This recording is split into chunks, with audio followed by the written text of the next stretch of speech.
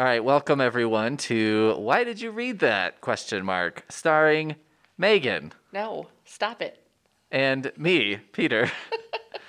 Every month or so, we bring you 8 total books. That's correct. Megan brings 4, I bring 4.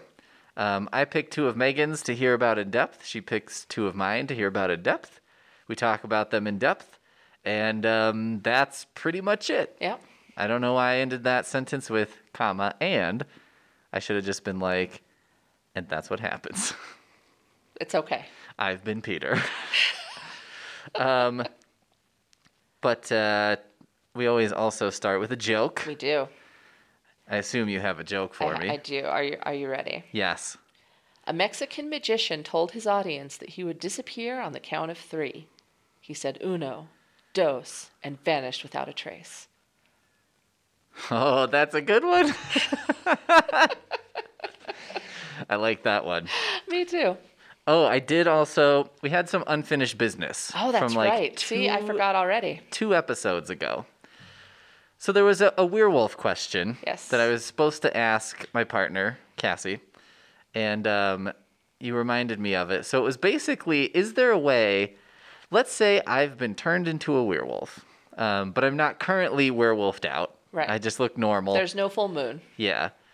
Is there a way that I could tell Cassie that I've been turned into a werewolf that would cause her to believe me? So I asked her this question, and first she laughed and just kind of looked off into the distance. And I was like, that looks like a no. And so she was like, so you can't turn into a werewolf in front of me. And I was like, no, the point of this is like, I'm telling you this very seriously. Is Right. there any way you believe me? Is there any way I can pitch this to you that you're like, this might be true? And basically first she was like, well, first when you were telling me, you tell me so many weird things that it wouldn't shock me to hear this. But I don't know if I'd believe you. And I don't know if I'd believe you. And then she was like, I think what I would do, I would ask you questions about it. Like, she'd be like, tell me what it was like when you transformed or when you were a wolf. And, like, give me a detailed account of how this happened. And she's like, but I wouldn't be listening for the details of it so much as, like, your emotional presentation of it to see if it seemed realistic to me. Given her background, this makes sense. Yeah, she's got a counseling background. And she was also like, in not so many words, she was like, you suck at acting. So I don't think you could pull it off and make me think that something had happened that hadn't happened. Yep. So she's like, if it seemed real enough, I might believe you, kind of. But she was like, but then even if I believed you, if a week went by, even if it wasn't supposed to be the full moon or whatever, and you hadn't turned into a wolf, I think I'd start to go off the cliff of not believing you again. Yeah. So I mean, I think that's fair, really. it's a pretty fair answer. Yeah. Yeah, I was like, okay, well, I'm going to put down this as a no. I don't think there's any way I could convince you that this is true. Yeah. And then she was like, how did this come up? And I was like, I don't know, man. Like, let's not get into that. The Beast in Aisle 34. That's what it was. Yeah. I was like, I know it was a book and someone had been transformed into a magical creature. Yep. And then I was trying to decide if it would be possible to convince anyone. Yeah. Yeah. I finished that book, by the way, and it ended depressing, so there you Oh, go. that's too bad. Yeah. The Beast in Aisle 34. Yeah, I think it's 34. Aisle something. Whatever. Yeah. The Beast in an Aisle. I'm sure if you put The Beast in Aisle whatever, Yeah, it'll come up. Google will finish it for you. Yeah, absolutely. Or contact your local library. We'll look it up for you. Yeah. Just be like, the one, it's like about a beast in aisle something. Yep. The wolf in aisle whatever. The scenario that Peter's girlfriend would not believe. Yep. The novel. Yeah. I had asked my brother this question as well, and he also was like, I don't think so. It's like, yeah, okay. There's just no way you could I convince think him. he said if I saw it happen, I would probably believe it. But even then, I would start wondering if I had gone insane. Yeah, that was the other thing she said, was she was like, if you were very insistent on it, but I still hadn't seen you transform, I would start to be concerned. She was like, well, so we know that your dad has had serious mental health issues. And I would start to wonder if this was you manifesting those issues. And I was like, Yikes. that's completely fair. Yeah. So I guess if I turned into a werewolf, I would have the problems of being a werewolf, in addition to the problems of nobody believing that I was a werewolf. Yeah. I mean, I think those two go hand in hand. Yeah. To be frank. Yeah. I guess record yourself. That's the only answer. Yeah. But then everyone's going to be like, well, either it's CG or I'm nuts. Yeah. Well, yeah. I could show it to her. I don't think she'd believe. Fortunately, her lack of belief in my acting, video editing, all of my skills Yeah. would lend her to believe Well, obviously, he could never do the CG. yeah, he couldn't create this, so it must be true. Okay. So being not good at things comes to my advantage. Yeah. Okay. All right. I believe you are starting us off. Okay. Well, I brought 4 books this week, but really, You brought 3. I brought 3. Yeah. So the first one is called The Department of Truth by James Tynion, I think the 4th, but it could be the 6th or the 5th. Okay. I know it ends with a Roman numeral, and I think it's the 4th, but I couldn't remember. All right. But if you search James Tynion, Tynion, you'll be fine. Okay.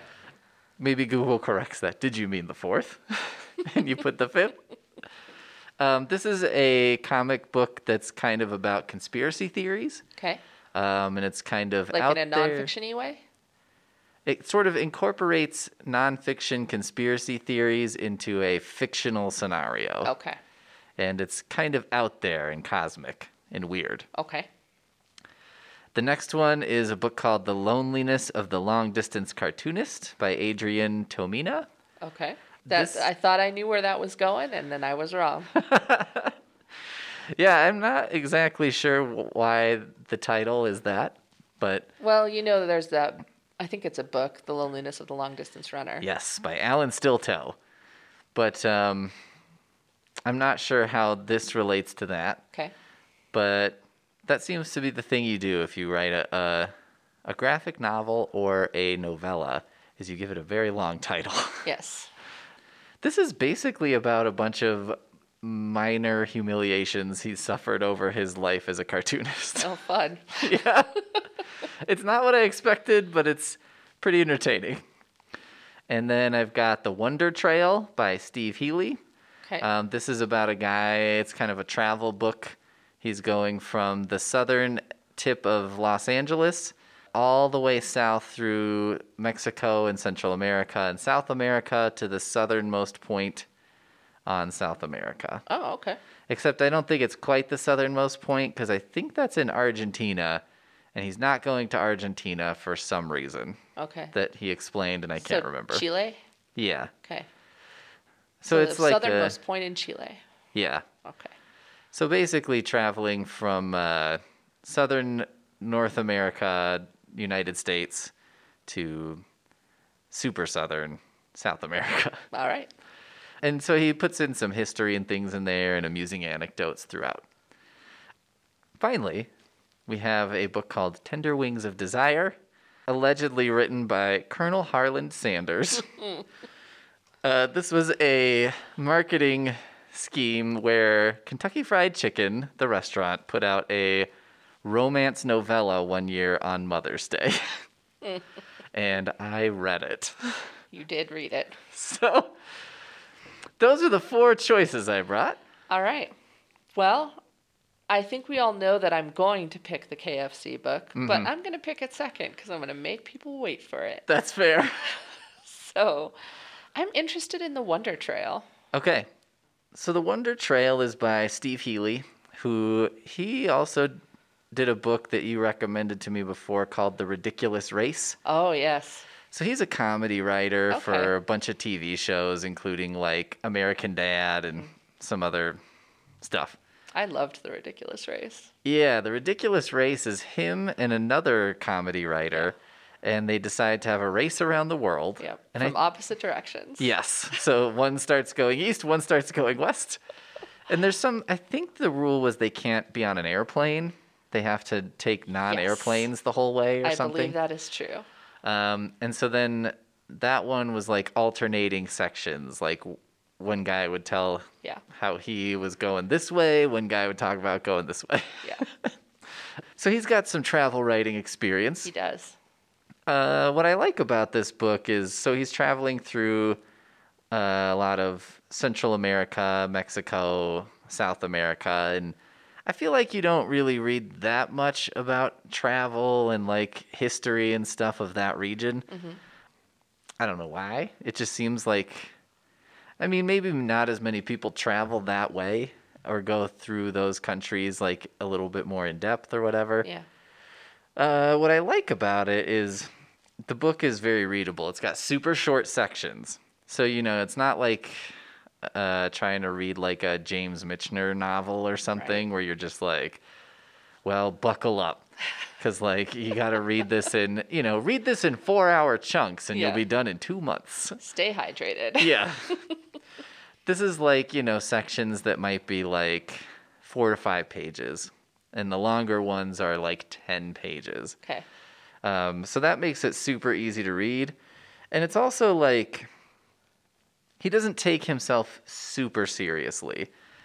But he also mixes in some history of the different areas, which is pretty interesting. It's pretty wild. And like, there are just some strange things that I did not know. I didn't know much about the history of that area. So he was talking about, like, for example, how the Aztecs were in, parts of Mexico, and then the Spanish came and kind of took it over. But then also the Aztecs had taken over a lot of areas from the people who were there before them. So then the people who were there before the Aztecs ended up teaming up with the Spanish to fight the Aztecs. And it was just like, became a very complicated situation. But I guess there's some guy who was fighting with the Spanish, and he kind of did like a written account of everything that happened. Or I think he actually told the story to someone who wrote it down many, many years later. And it's like horrifying. I mean, it's like horrors of war stuff from like ancient times. It just like, it's like reading Blood Meridian, except like this actually happened and this guy saw it all, and you're just like, what even? I mean, I believe it. The Aztecs had a bloody culture in a lot of ways. Well, when you've got like that culture, you've got these conquistadors come in, and it's like Not they were exactly like known for being peaceful. No. I think you had two forces coming together who were both like powerful at the time, and were both like, no, I don't think I'm just going to give this up quietly. I don't think at any point was that considered by either side. So it resulted in some pretty messed up stuff. All right. Anyway, as I'm telling you about this humorous book and whatever, but like, it's kind of the way he goes over it is like lighthearted without being disrespectful. Right. And, the historic sections feel a little different from the modern sections. So I think that works in his favor. He does a lot of like, he apparently did a lot of reading before he went. So he talks about the most interesting things that cover these different cultures or conflicts or all these different things. He talks a lot about just sort of like weird historical ephemera kind of stuff, or like there was some guy who was in the United States who went to, I think it was Nicaragua, and just sort of like took over for a brief time, a very brief time. He somehow installed himself as a leader, and then everyone there was like, wait, what? That was like over very quickly, and like it's just like a lot of the weirdos from history who you might not learn about in history class, but who just did some like wild and strange things. Yeah. The fun asides of history where you're like, I want to hear about that weird thing. Yeah. Yeah. There were two sections in particular that I thought, kind of summarized the book for me. One was, there's a short section where he's kind of describing early on like the pitfalls of taking a trip like this and writing about it. And he's like, usually people either kind of make themselves out to be these heroic figures or like a complete bumbling fool. And it's like, one or the other. Yeah. And he was like, let me tell you about a time I was both. So he went he was in, I think, Mexico at that point, and went on rented a scooter, and a guide was also on a scooter and so was taking him somewhere. They stopped on this bridge, and somehow he had the keys to both scooters and dropped them both off the bridge into the water. Oh, no. And he's like, I didn't know how I did it, but it just happened. And then the scooter guide was just looking at him like, dude.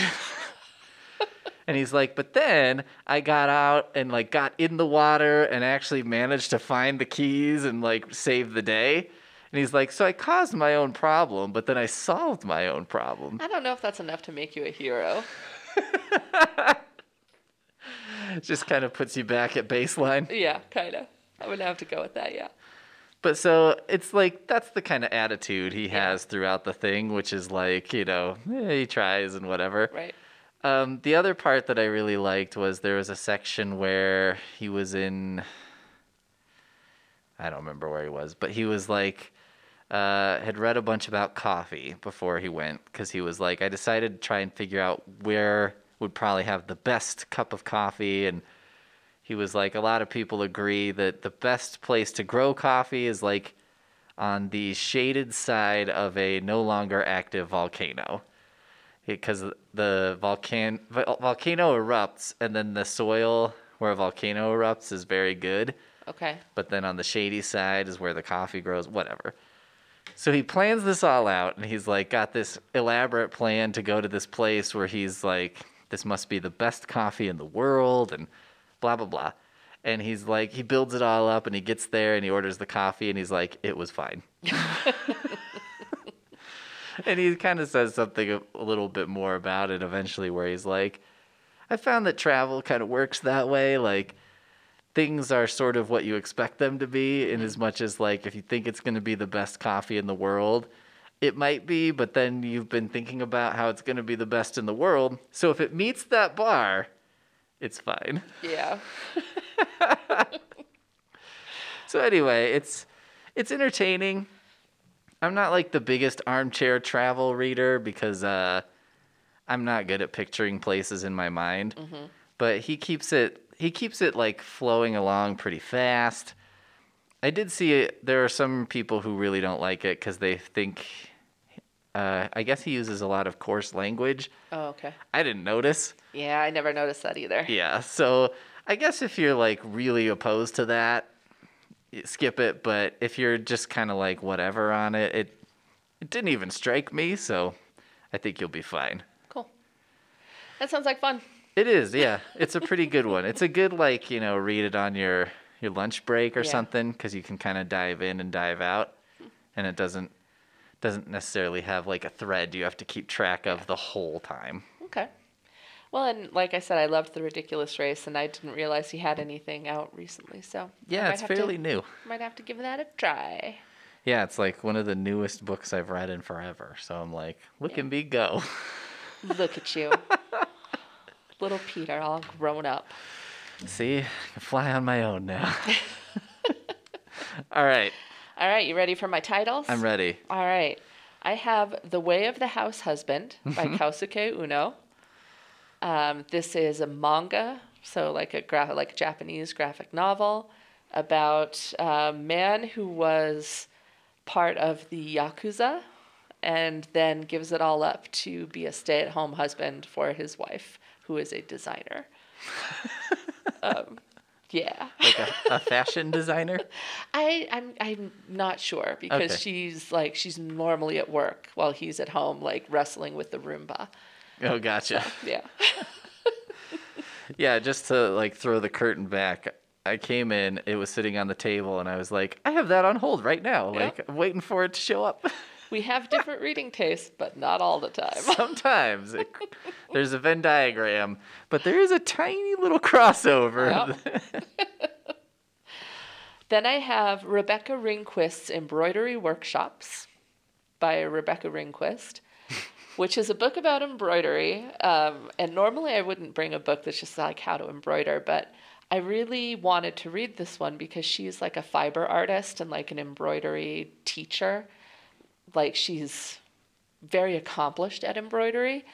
And I half gave embroidery up because I felt like I wasn't doing it right or doing it well. And this book of her workshops, which she, like the classes that she teaches, she has a very different approach about, like, you know, if you make mistakes, like, you just go over them. You don't have to unpick everything, and you can have knots on the back of your work, and it can be messy. And it's like a way of bringing the history of needlework, because, you know, there's a long history of women doing needlework, you know, and it's precise and it's perfect and it's neat. And she's bringing it into the modern world, where it's like we can have this connection to this activity that we've been doing for a very long time, but it can look very different, and it can express, like, it can be more artistic, and I don't know. So Interesting. yeah. You got like so far a 2-book theme developing of like domestic things, but with a twist. Well, and then I guess my second 2 books also have a bit of a connection, so I must be in a weird frame of mind. Well, you're in the right place, I guess.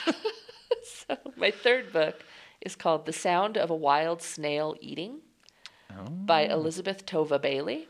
And it's a memoir by a woman who, she's like a younger woman. She was traveling in Europe, and she started feeling sick while she was in Europe. And when she got home, she had caught some like bizarre virus, and it knocked her flat for like years. She had chronic illness for a very long time and was bedbound. And one of her friends brought her these, you know, violets from the woods near where she was staying. And while she was bringing the violets in, she found a snail. So she popped the snail in the flower pot, and the snail kind of became a companion. And so she's writing about how having this snail by her bedside ended up being like this great way of reconnecting with the outside world that had been difficult, like with people, because people are like, they come to visit her, and then they're always like going. They have stuff to do. They have to go to the work. They have to go grocery shopping, and she's just in bed all the time. Yeah. So having this companion snail, like, and she learned about snails. I don't know, it's a great book, but Okay. it's a weird one. And then I have Crow Planet by Leanda Linhaupt, which is about, she's a naturalist, like an amateur hobby naturalist. And she's talking about observing nature in cities. That, you know, a lot of times we think of nature as being like out there. And she's making a real effort to acknowledge that nature is everywhere, even in cities, and crows are a great example of that. And so she's writing about crows, and I'm a fan of crows, and so I'm reading it. I was going to say, I feel like this is like maybe 4 or 5 over the time we've been doing this books About crows? about a bird of some kind. Yeah. I like crows. For my birthday one year, I think it was my birthday, one of my friends who used to be a librarian here, and she's now moved on, got me a crow call for my birthday. It's Does one it of work? my favorite gifts. And Does the it- same year, my other friend got me a crow finger puppet. So it's like, okay, people are picking up what I'm putting down. Yeah. Does the crow call bring crows? I think so. I have not managed to successfully use it, but she did. Oh, okay. She went out and there are crows that live in her neighborhood. Yeah. As far as I can tell, there's no crows that live near me. Oh, gotcha. But when she used it, she did the like, I'm here call, because it comes with this little booklet. It's like, these are kind of some of the standard calls. And a few like flew over to be like, what's going on over here? So, Huh. so yeah, those are my 4. All right, I'm torn about which ones. I think I'd like to hear about The Sound of the Wild Snail Eating first. Yeah. I feel like there are probably some people out there who've got some, chronic illness stuff going on right now, or Yeah. might be feeling that kind of thing. I mean, it's such a nice book because she's an outdoorsy person who is literally like trapped indoors. Like, Right. she can't get out of bed. And she's a little bit bewildered by the idea that her friend would put a snail in this flower pot. And then like she wakes up the next morning and there's a square hole in a letter that had been like propped up next to a lamp on her bedside table. And she figured out that the snail, it's a nocturnal snail, and while she's sleeping at night, it would crawl around and find, like, it was eating paper. She talks about things she learned later, like the way a snail's mouth is. Uh-huh. It has a ton of teeth, it turns out. Okay. But anyway, that's why there's this square hole. It has to do with like the anatomy of a snail. And so she started putting like dying flowers next to the flower pot, and it started eating those. And slowly she started becoming very attached to this snail, to the extent that now it has like a full terrarium. It's like her friends would bring like an interesting piece of moss, or it turns out that if you catch a wild snail, you should feed it mushrooms. Oh, okay. It loved portobello mushrooms. So she'd put a slice in there, and it would just, over the course of a week, it would just like sleep next to it. It loved this mushroom so much. Expensive taste, though. Yeah. Well, I guess if you got like one mushroom, that probably isn't too bad. Yeah, it's just like a slice of a portobello, because it's only a small snail, but. But she spends her time observing this snail, because sleep is a weird thing when you have a chronic illness, because it's like you're constantly resting, so you don't often get a whole lot of real deep sleep. Right. And she can hear the snail eating. She said it sounds like something just munching on celery. Oh, weird. Like, but very quiet. That's so weird. Yeah. I wouldn't think you'd be able to hear that. Yeah. So she talks about, like, she'll wake up and the snail will have moved, and she, she's looking through the terrarium to see, like, where did it go? And it's this weird connection to another creature and to nature and the outside world, and something's happening, like, in a way that she didn't have before the snail, because she had, like, a caretaker, but she's just in a room. Like, she doesn't have the energy even to sit up, so she can't, read books. She can't hold a book. Like, so she's just kind of there. And finally she has this creature to almost interact with and like have a connection with and learn about and observe and all that. Yeah. So it's just this kind of quiet, meditative memoir about a person who unexpectedly grew to love snails when she was sick. Huh. Yeah. You know what I hate about myself? What?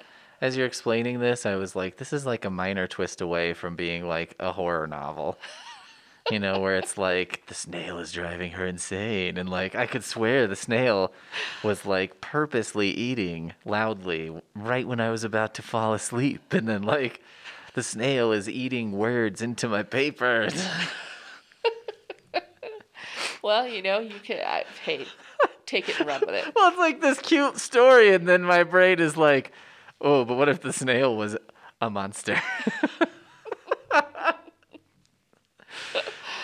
There's nothing stopping there from being a snail monster. It's just not that particular story. That's true. Yeah, it sounds nice. I mean, I feel like a lot of people during lockdown time and stuff too were kind of experiencing some of that, or experiencing some of like their neighborhood nature, I guess. Like, we saw lots of bunnies, and we're getting invested in like, where are all these bees living? There must be bees living around here, stuff like that. Yeah.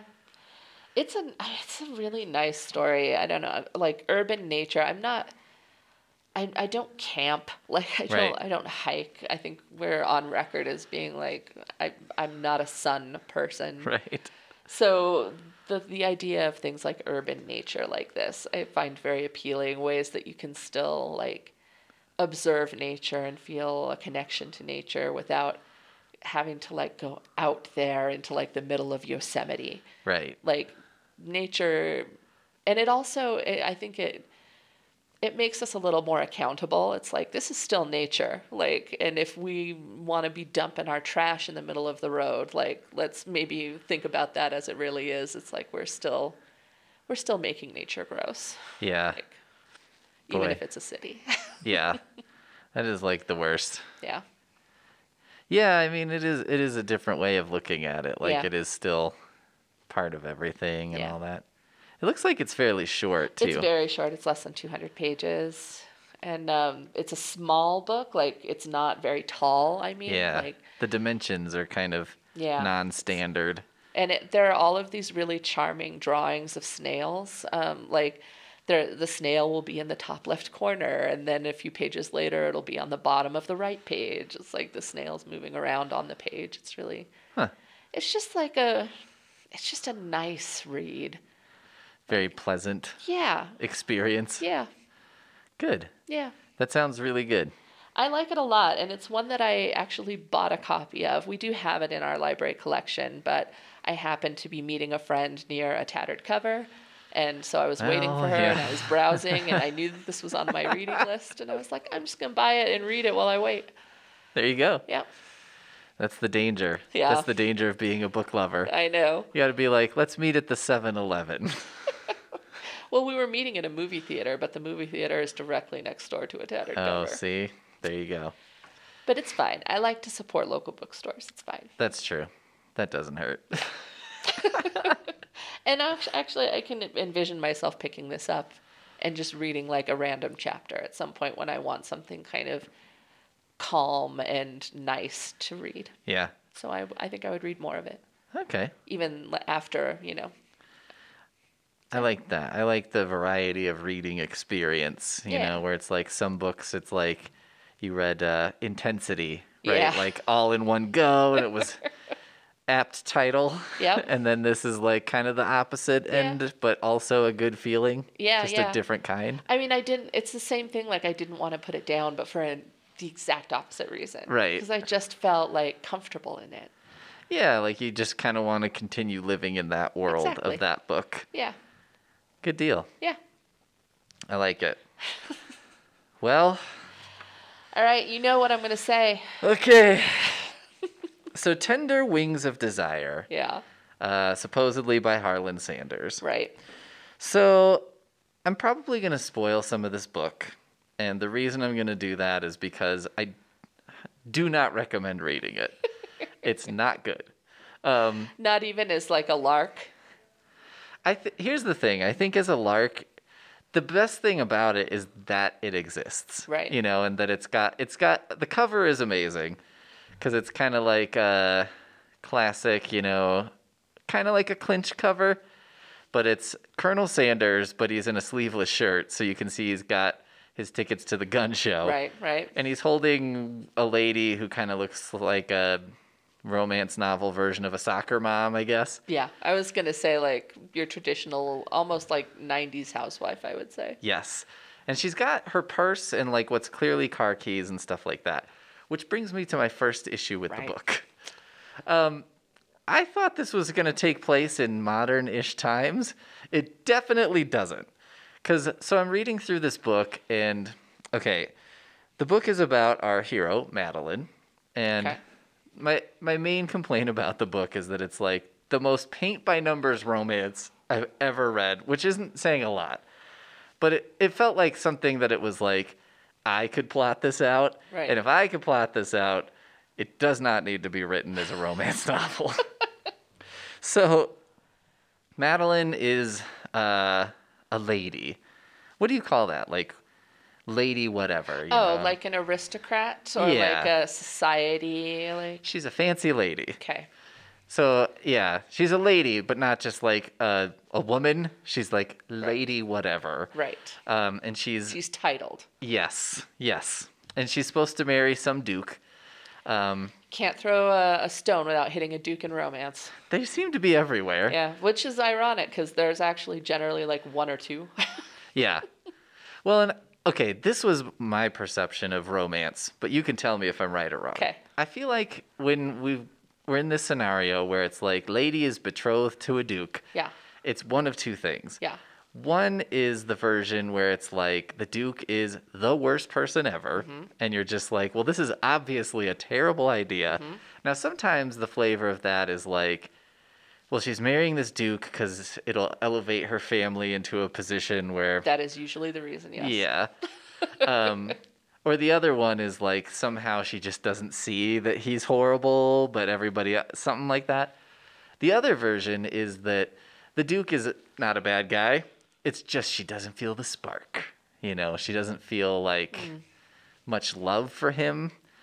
That can happen, although I would kind of lump that into the same category where it's like the Duke is not the one. Yes. Whereas you do have the other version, which is like the Duke is the Duke, but he's like an avowed bachelor, or he's Right. vowed never to get married, or he's like a terrible rake who goes through like a woman every week. And, Right.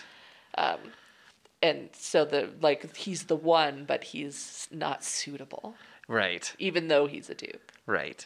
The Taming of the Duke. Yes. So this Duke is the kind where if this felt more modern to me, because it was like, she's like, he's not a bad guy, I just don't really love him. Mm-hmm. And I was like, I don't know, is that like from Duke times where you were real concerned about that? Anyway, so she decides to run away. So one night she like escapes her room, gets on a horse, and starts riding away.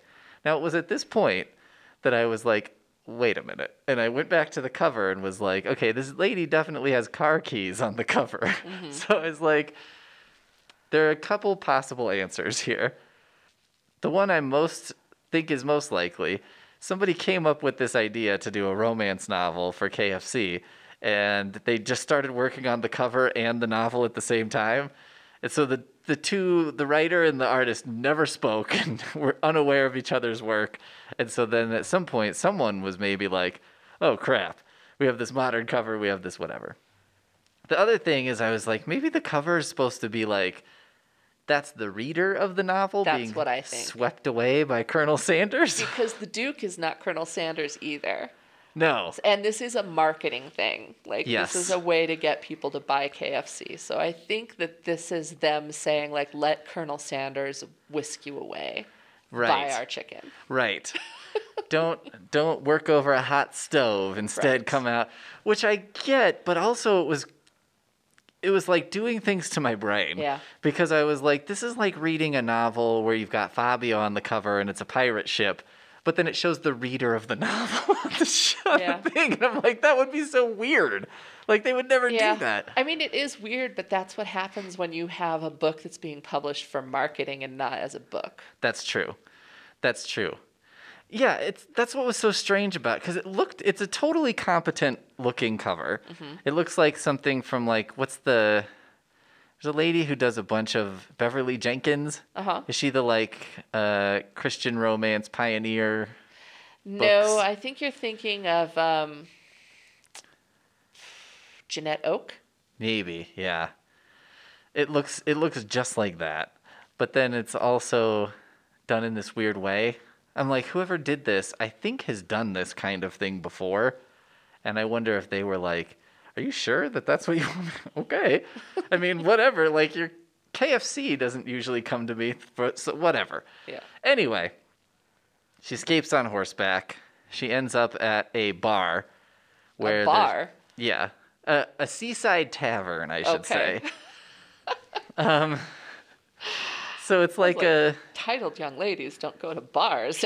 Well, that's part of the scandal here. Is so she ends up at this seaside tavern and gets a job there because she just does. Sure. One thing I did like in this book... Okay, the book is not, like, incompetent. It's just not interesting. Right. But one thing I did like is the lady who runs the bar has a name that is not pronounced the way it's spelled. Okay. So what the writer does is they do something like... our main character sees the name in writing, and then the bar owner is like, don't even look at that. Here's how you say my name, and Okay. explains it. And I was like, thank you. Because I had no idea. What was the name? I can't remember. Oh, I want to know the name. I compare it to something like, Siobhan, Right. the Irish name, and that's spelled like Siobahn or something. Or Neve, Niamh. Yes. Where I'm just like, yeah, that looks nothing like I would expect it to. Yeah. So anyway, she's working at the bar, and she meets a fisherman named Harland. Harland. And, yeah, and he's got an unusual American accent and wears glasses. Okay. And so she falls in love with him in also a very confusing. I could not figure out what era this was supposed to be, but she and Harlan sleep together almost immediately, and I was like, this is scandalous. Like, I can't believe this is happening. I mean, that's not unknown in historical romance. Yeah, but okay. My complaint about this is I was like, listen, I either kind of want this to be like super gentle or super graphic. And it went right down the middle where it's kind of like, oh, they're heading towards the bed and fade to black. And I'm like, oh, forget that. Like, I kind of get it. Like, you're not going to have a super graphic scene with Colonel Harlan Sanders. Like, that's probably not going to work. Yeah. But at the same time, I'm like, if you're going to go so far as to have a romance novel for your marketing, like, go all the way. Yeah, or just don't have them sleep together before like the end of the book. Yeah. Yeah. I'm 'Cause with you here. You can make it wholesome. Yeah. Or you could make it super unwholesome. I would just prefer they pick a lane Yeah.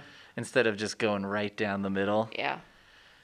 Anyway, so she tells Harlan about her past and whatever. And the thing that happens in romance that I'm guessing there's a term for, where it's the part in the romance novel where these two people who are in love have to be split apart for... Third act breakup / the dark moment. There you go. I was like, I know there's got to be a term for this. Because what happens is she comes across correspondence that's meant for him. Mm-hmm. She reads it. She finds out that he's like a chicken restaurant magnate. Naturally. Who has, like, he left the United States after establishing a chicken empire. I think that's the term that's used several times. It's a chicken empire. And so she discovers that he's this chicken magnate, and they're like, whoever he left in charge of it, like his dad or his brother or something, is ailing and not long for this world. So they're like, you need to come back and, regain your colonelship or whatever. We need the colonel. Take the helm. Yeah. So the reason that they sort of split apart is because she feels betrayed because it turns out he was this colonel all along. He was this, had a chicken empire while he was pretending to be this mild-mannered fisherman. Which makes no sense. Yeah. Because you're like, well, I mean, he's living the life of a mild-mannered fisherman because he wanted to get away from this thing, and he basically did the exact same thing she did. She was like this lady, she escapes. He was like this magnate, he escapes. And so, anyway, it ends with this scene that she goes up to this cliffside that's made a couple appearances, and I was like, oh my gosh, she's about to jump off a cliff? Because she's so betrayed by Harlan Sanders? And then I was like, there's no way that's going to happen. That would be a big surprise. It would have been amazing. And also I would have been like, maybe this is a test because they wanted to see who actually read the book. Right. Because if you actually read the book, you wouldn't talk about anything other than then she threw herself off a cliff at the end. But he goes after her. They're on the cliff, and basically they have a fight. She's walking away, and she's like, I can't remember how the blocking of this scene works, but basically she's like, if he calls after me while I'm walking away, if he calls out to me, I'll then he go truly back. cares. Yes. And so that's what happens. Of course. So then there's like a coda. They're on a ship going to America, and Madeline's little sister's going to marry the Duke because she liked him anyway. So that all works out too. All right. Which I was like, I do not care, but fine. Yeah.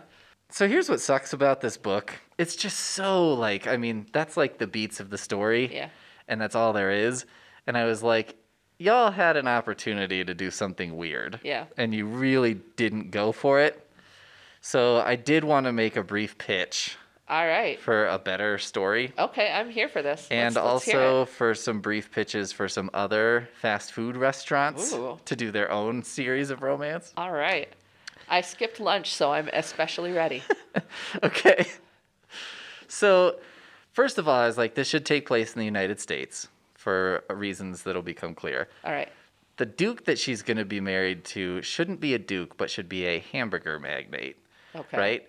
But she just doesn't care for hamburgers, and she just doesn't. They taste bland to her. They're not interesting, and she needs more herbs and spices in her life.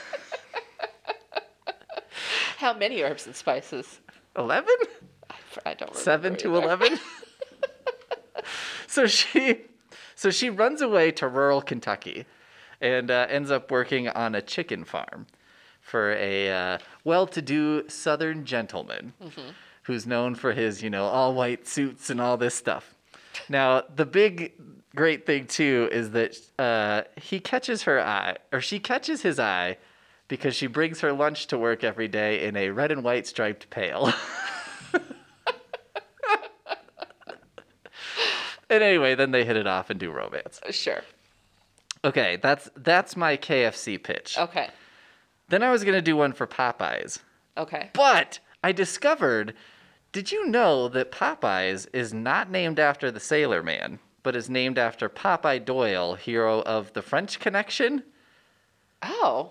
Played by, I think, Gene Hackman. Gene Hackman. And was based on the book that came out like 2 years before the movie. So the book came out in 1969. Popeye's Chicken Restaurant opened in 1972. And that's what the name is based on. Huh. Why? The guy who opened Popeyes opened up basically a KFC knockoff.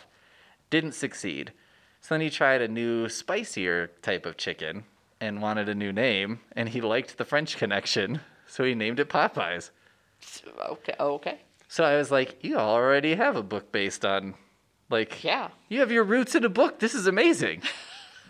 So I was like, you all are done. Popeyes doesn't get a book. Popeyes doesn't get a romance. right.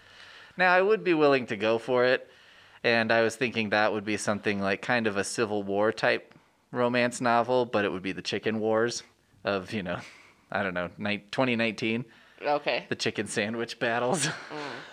The great Popeyes chicken sandwich scarcity of whatever year that was. Yeah. Yeah. They're running out of chicken sandwiches, a plucky People are young standing lady in has line. to. Yep.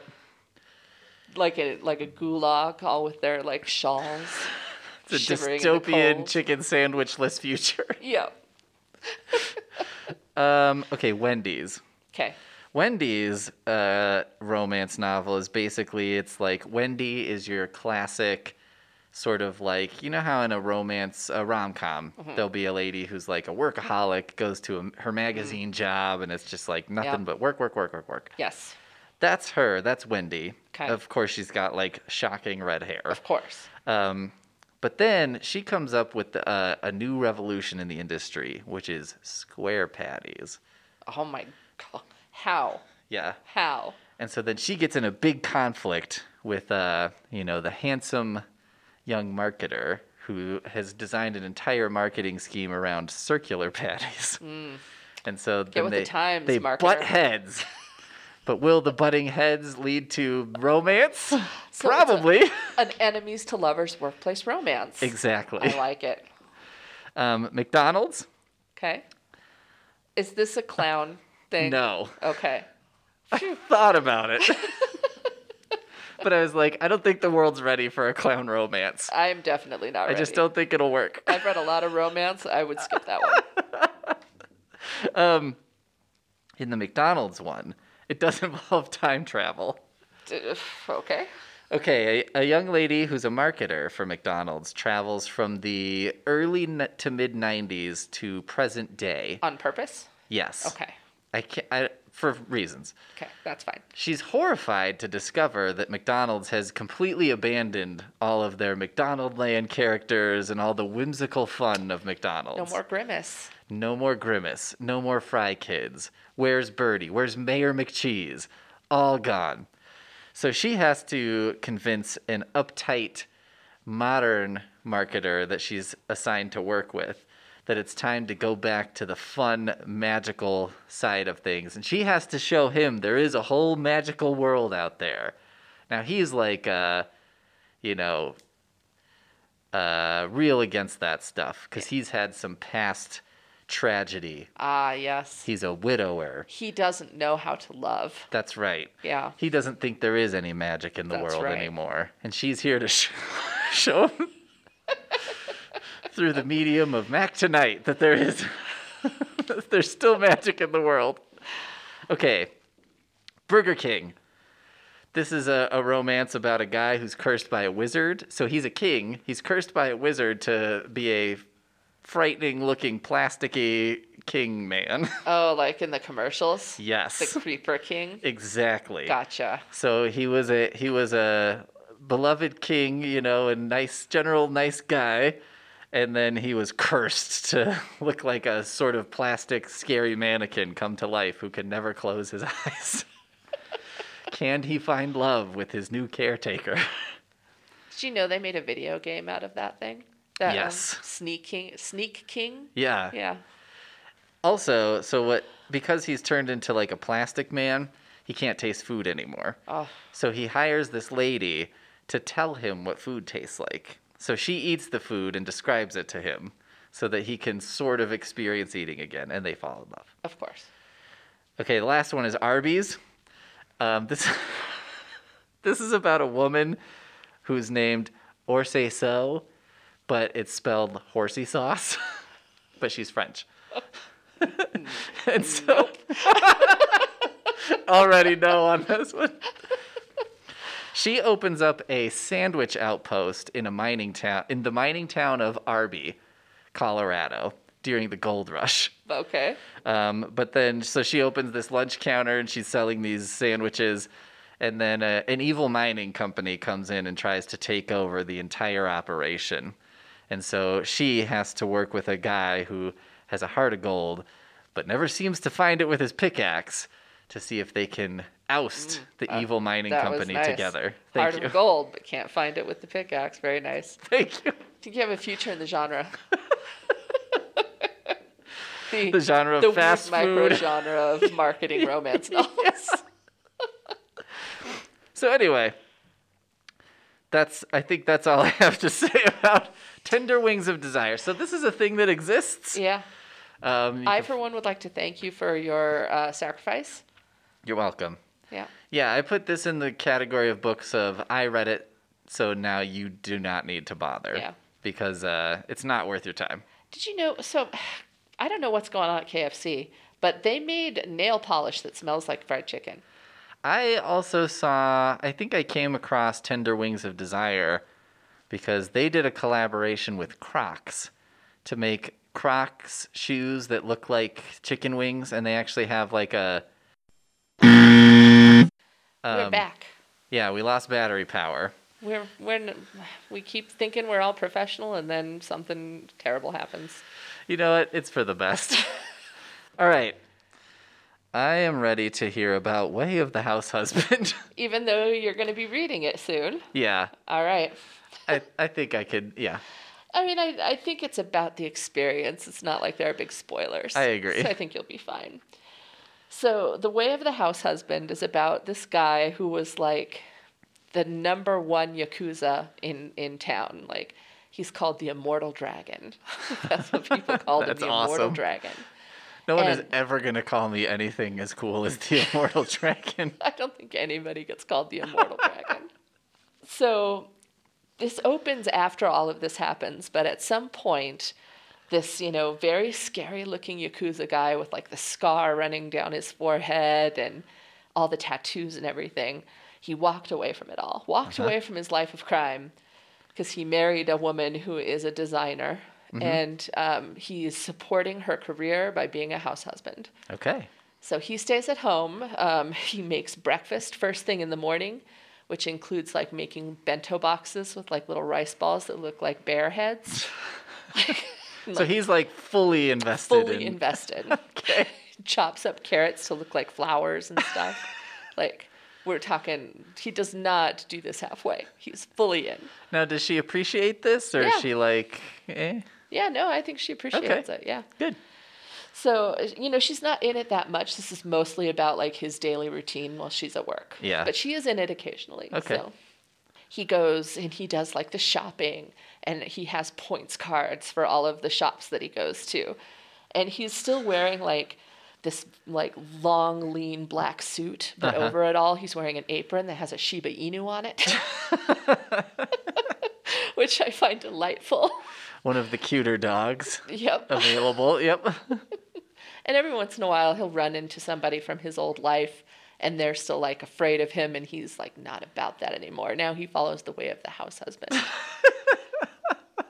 And there's this whole scene where his wife is bringing home her boss, and so he's like, "Oh, the big boss is coming for a visit. I'm on it." Classic So setup. he like sets the Roomba up because the Roomba is gonna. And he's like, "Okay, the Roomba." He like checks its work, and it's like, "Yeah, the Roomba can vacuum."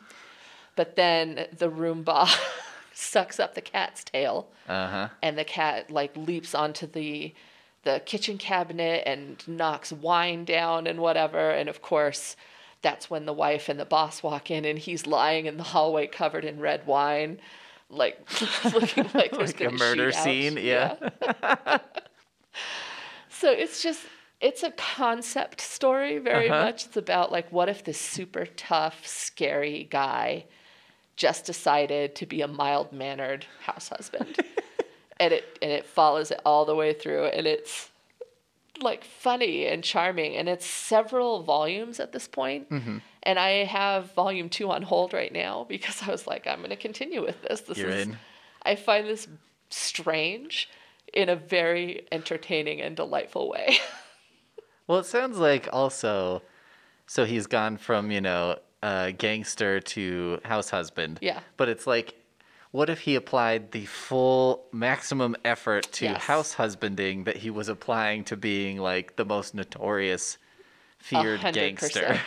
That is 100% accurate. It's like he's like throwing elbows at sales and Right. stuff. Like his wife is into this particular anime series, and he's looking for the Blu-ray discs. Like he's searching down the Blu-ray discs for this weird anime series about little like chibi cops or something like that. So it's strange, but delightful. Yeah. It's a delightful strange where you're like, who thought of this? And I want more.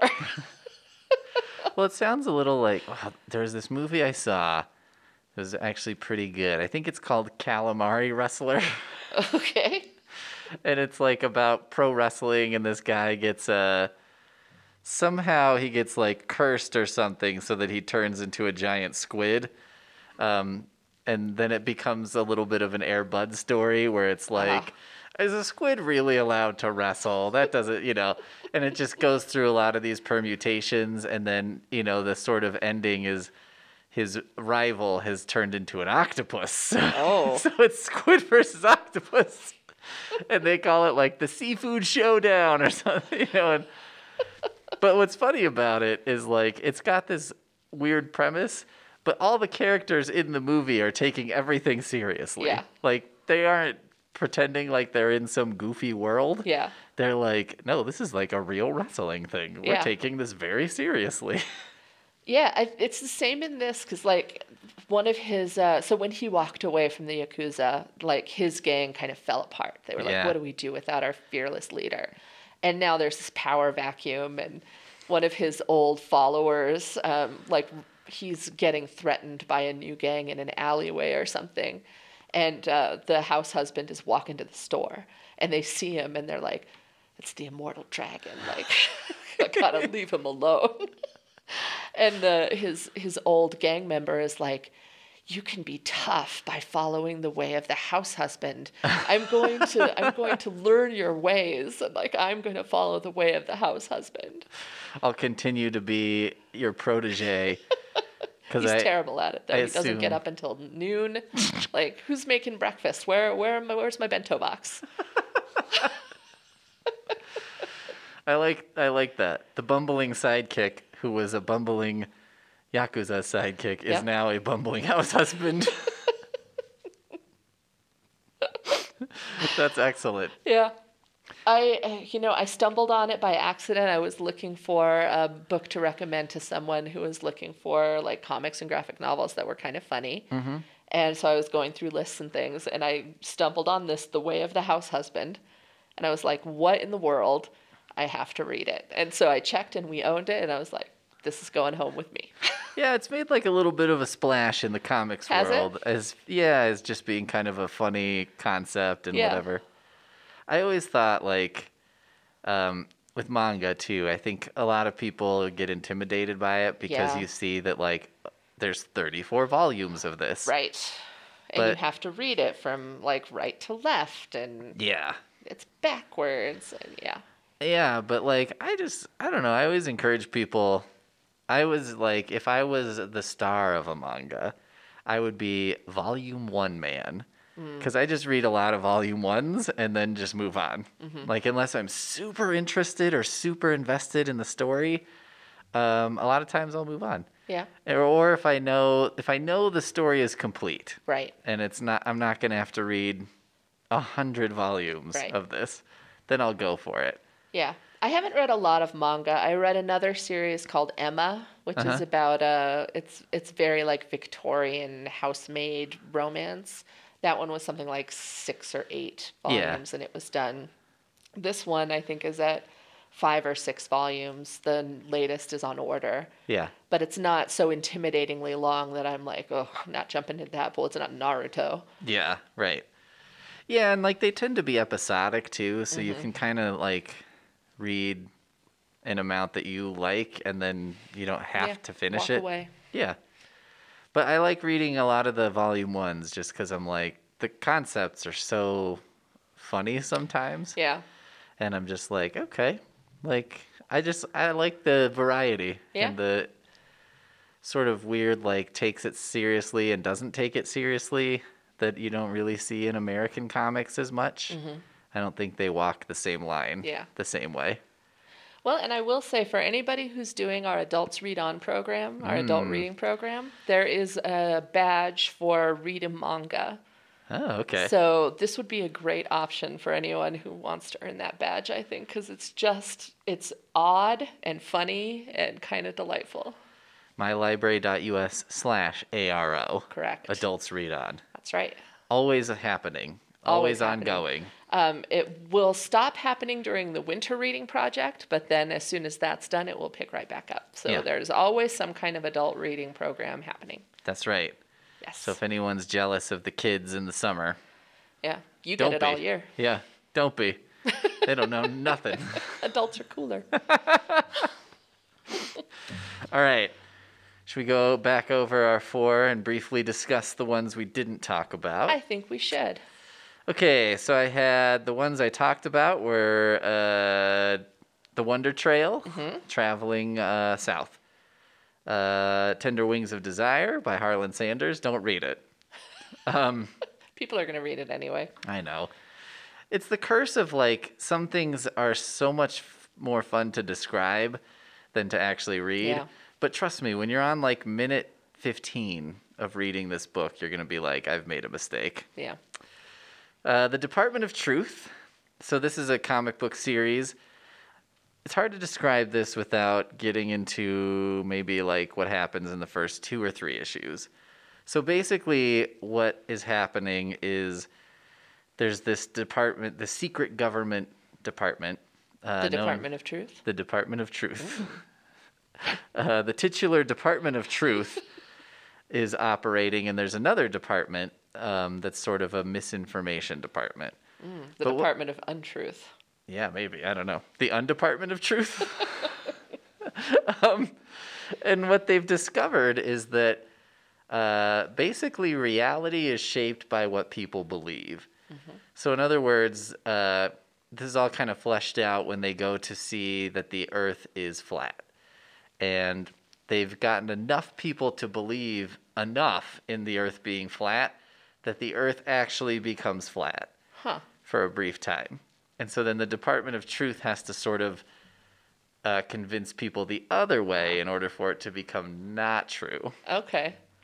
What is truth, though? If lies become truth, then aren't they truth? Well, and that's kind of what it gets into, because then our hero in the story was, I think it's the McMurdo preschool trial, No, that's the bass from Yeah. the thing. Um, it's some kind of McMartin preschool trials. So this was in like during Satanic Panic. Ah. And this was like an early case where a bunch of kids said a bunch of weird things. There was like a secret hallway in the back of the school that went down into like a cave, and that the teachers were eating babies and all this stuff. Uh-huh. And this was like an early, now psychologists study this case because it's like a situation where the kids were being told things and then were repeating it back, but hadn't actually experienced any of these things. So one of the main character is the grown-up version of one of these kids who was actually involved in this. And so now it's sort of becoming that like the fabric of reality has weakened to where maybe that really did happen because people believed it, you know, stuff like that. Okay. So it's kind of like it doesn't cross the line. It walks up to the line of talking about like the danger of conspiracy theories and like the danger of what people believe versus what reality is, and how people's perceptions can kind of create reality. But it doesn't cross over into getting like preachy about it. Okay. So it's pretty enjoyable. Okay. The other one is The Loneliness of the Long Distance Cartoonist by Adrian Tomina. I didn't know what this was going to be, but it's basically a series of humiliations he's suffered through his life as a professional cartoonist. And like, some of them are like just personal things. Like he was doing an interview and he kind of hit it off with the interviewer. So she's like, we should go for a walk. And this was when he discovered, so they did the interview in a cafe and they ate breakfast. This was when he discovered that he's lactose intolerant. Oh, no. And it just goes horribly wrong. And then there's just like a lot of other little things that have happened to him. Like there's a part where he's out, you know, years later with his wife. They're eating dinner somewhere. And they just happen to be sitting next to a couple who are discussing one of his books. And like the lady read it and really liked it, and the guy also read it and did not like it. So he's making arguments about why it sucks. She's like saying, I don't know, I kind of like this, and he's like, that's what he's manipulating you emotionally, you know. And like, and so the artist who did the book and his wife are sitting next to this argument happen. It's like, you know, and what are the odds? Yeah. Or there's one where he does a book signing like at a comic store, and it goes pretty well and there's a decent crowd there. And so then he leaves and he's like, well, I got to eat dinner, but I don't really want to go to like a sit down restaurant by myself, you know? So he goes into like a Sbarro that's like right next door. And then he's sitting in the window just eating by himself, like, you know, this sad sandwich or something. And a bunch of the people from the comic book store walk by and just see him there by himself. Yeah. And he's just like, oh, this is even worse. Like, everything's going wrong. So it's just a bunch of series of like little incidents like that have happened to him that are, you know, they make you cringe, but they're amusing as well. They're like everyday humiliations that we're all like, well, that could have been better. Yeah. Yeah, like that really didn't go as I'd hoped. Yeah. You know, he practices for his interview with Terry Gross, and that goes horribly wrong. You know, stuff like that. Yeah. Okay. Cool. So, I brought The Way of the House Husband by Kausuke Uno, which we discussed. Rebecca Ringquist's Embroidery Workshops by Rebecca Ringquist, interestingly enough. And that is, it combines both some instructional stuff, so how to pick your thread, how to pick your needle, how to make certain stitches, with also like her philosophy of embroidery. So like embracing mistakes and messiness and, you know, creating something that's a little more artistic and a little less rigid, and, you know, like texture and knots, and like taking it all as an opportunity to make something a little bit different. So it's a little freeing. It's like, it doesn't have to be these perfect, neat, even stitches. It doesn't have to, you don't have to like wind all of the ends in so that it looks, you know, completely neat. Right. You can have a little chaos and see what comes of it. And I really like that. Nice. Makes me feel a little more free to experiment. Little permission to Yeah. do it your way. Exactly. Nice. Then we have The Sound of a Wild Snail Eating by Elizabeth Tova Bailey, which we discussed. And finally, Crow Planet by Leanda Lynn Haupt. And she is like a hobbyist naturalist. She had dreams of like living on some farm somewhere, and she would be planting, a garden while her daughter chases butterflies and all of this stuff. But the reality is she lives in an apartment in Seattle. And they would still, it's still Seattle. Like, you can go places that are wild. You can go into nature, which she was doing. And she kind of convinced herself that there was nature all over. I think it started, she saw a crow on a wire outside of her room. She was writing a book of essays, and her editor said, you should write one about crows, which she didn't want to do. And then she started researching them and became a little bit interested in them because they're an interesting bird. And this ended up, she now has a whole book about crows. But she writes about how crows are present wherever people are present. And, so if you're talking about like urban nature, crows are a big part of that. They are present on all of the continents except for Antarctica, but they are like, they live in like the very northern places of the world, like snowy northern places. They live in Africa. They're everywhere. And so they're very much connected to people. And the more people you have, the more crows you tend to have. They're eating our garbage. And so she writes about them and about nature and about the way we think about nature, and how we count ourselves as separate from nature when maybe that's not always either fair or right. Right. Like there's not such a barrier there between, right. Or a division. Yeah. Like, you can make yourself feel very proud of yourself for making a decision to buy like a hybrid car. But that's because you're thinking about like its effect on nature out there. Uh-huh. But, you have to consider the way that you're handling that car in the city. Like, that's also nature. Like, are you hitting a raccoon on the road? When you choose to drive it instead of to walk around the corner to the corner store. Right. It's that kind of argument. So Gotcha. A series of essays, some informational stuff about crows and the way like crow calls work. We don't understand nearly half of what their crow calls mean. They are part of the songbird, what family, kingdom, whatever, genus, whatever. Phylum, kingdom, They're genus, considered species. a songbird, part of the songbirds. So they make lots of noises. We're not entirely sure what they all mean. So it's interesting. I like how smart crows are. They're one of the only birds that play. They solve puzzles. They seem to care for other dying crows. So if there's one like on the side of the road and it's dying, they'll hang out around it and kind of care for it until it goes. And then they have crow funerals and they mourn. And so there's just lots of cool information in here, and also makes you think about nature and your place in it. And wow. Yeah. Weird. Yeah. You had quite a variety this time. Yeah. Kind of like all over the place. I'm all over the place. That's great.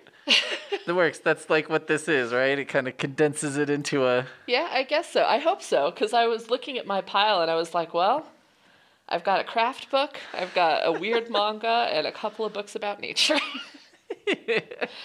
So here's hoping. Okay, I was thinking today about, we always struggle to like end this in a useful way.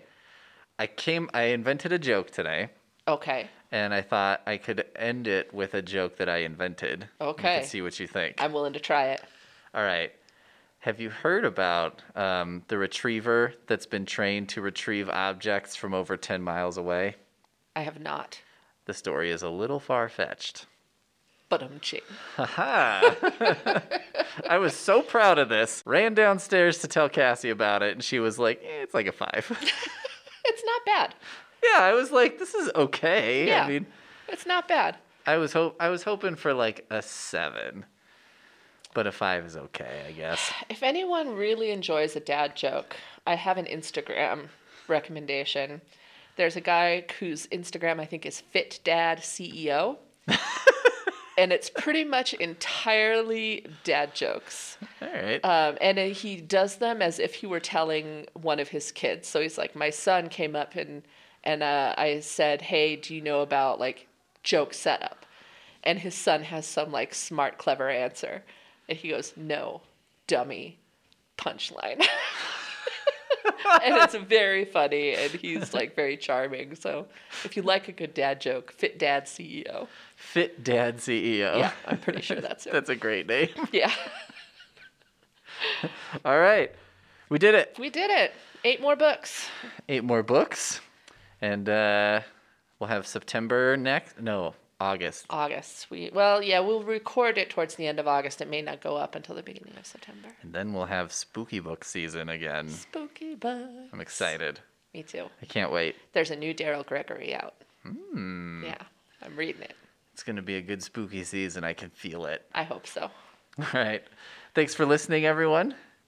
Use your library. That's right. We'll see you next time. Bye.